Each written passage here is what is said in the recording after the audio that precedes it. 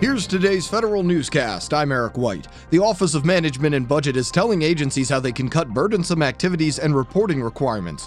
OMB says it'll have new guidance in the form of a memo this week. Cutting burdensome activities is one of 4 major priorities in the president's management agenda.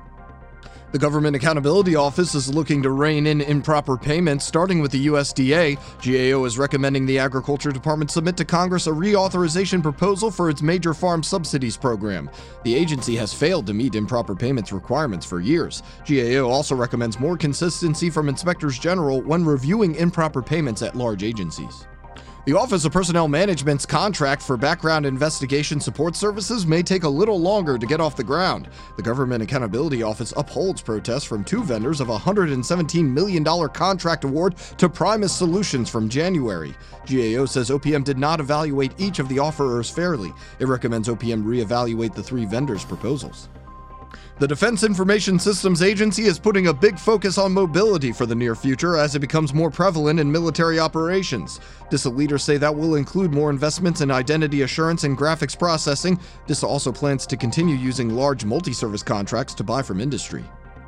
DoD's efforts to reform IT management come under scrutiny. The Defense Department saw its grade on the latest Federal IT Acquisition Reform Act, or FITARA scorecard, drop to an F from a D. And lawmakers are none too happy.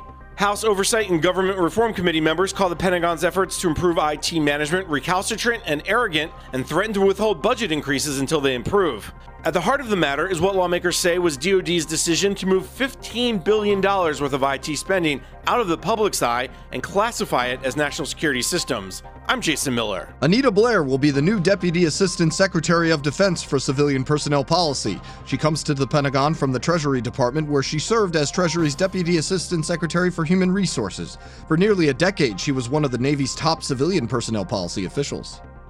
Sequestration cuts have taken their toll on Pentagon operations. Defense Secretary James Mattis tells the Senate Armed Services Committee how they've hurt U.S. readiness and what Congress can do to help. First, fully fund our request, which required an increase to the defense budget caps.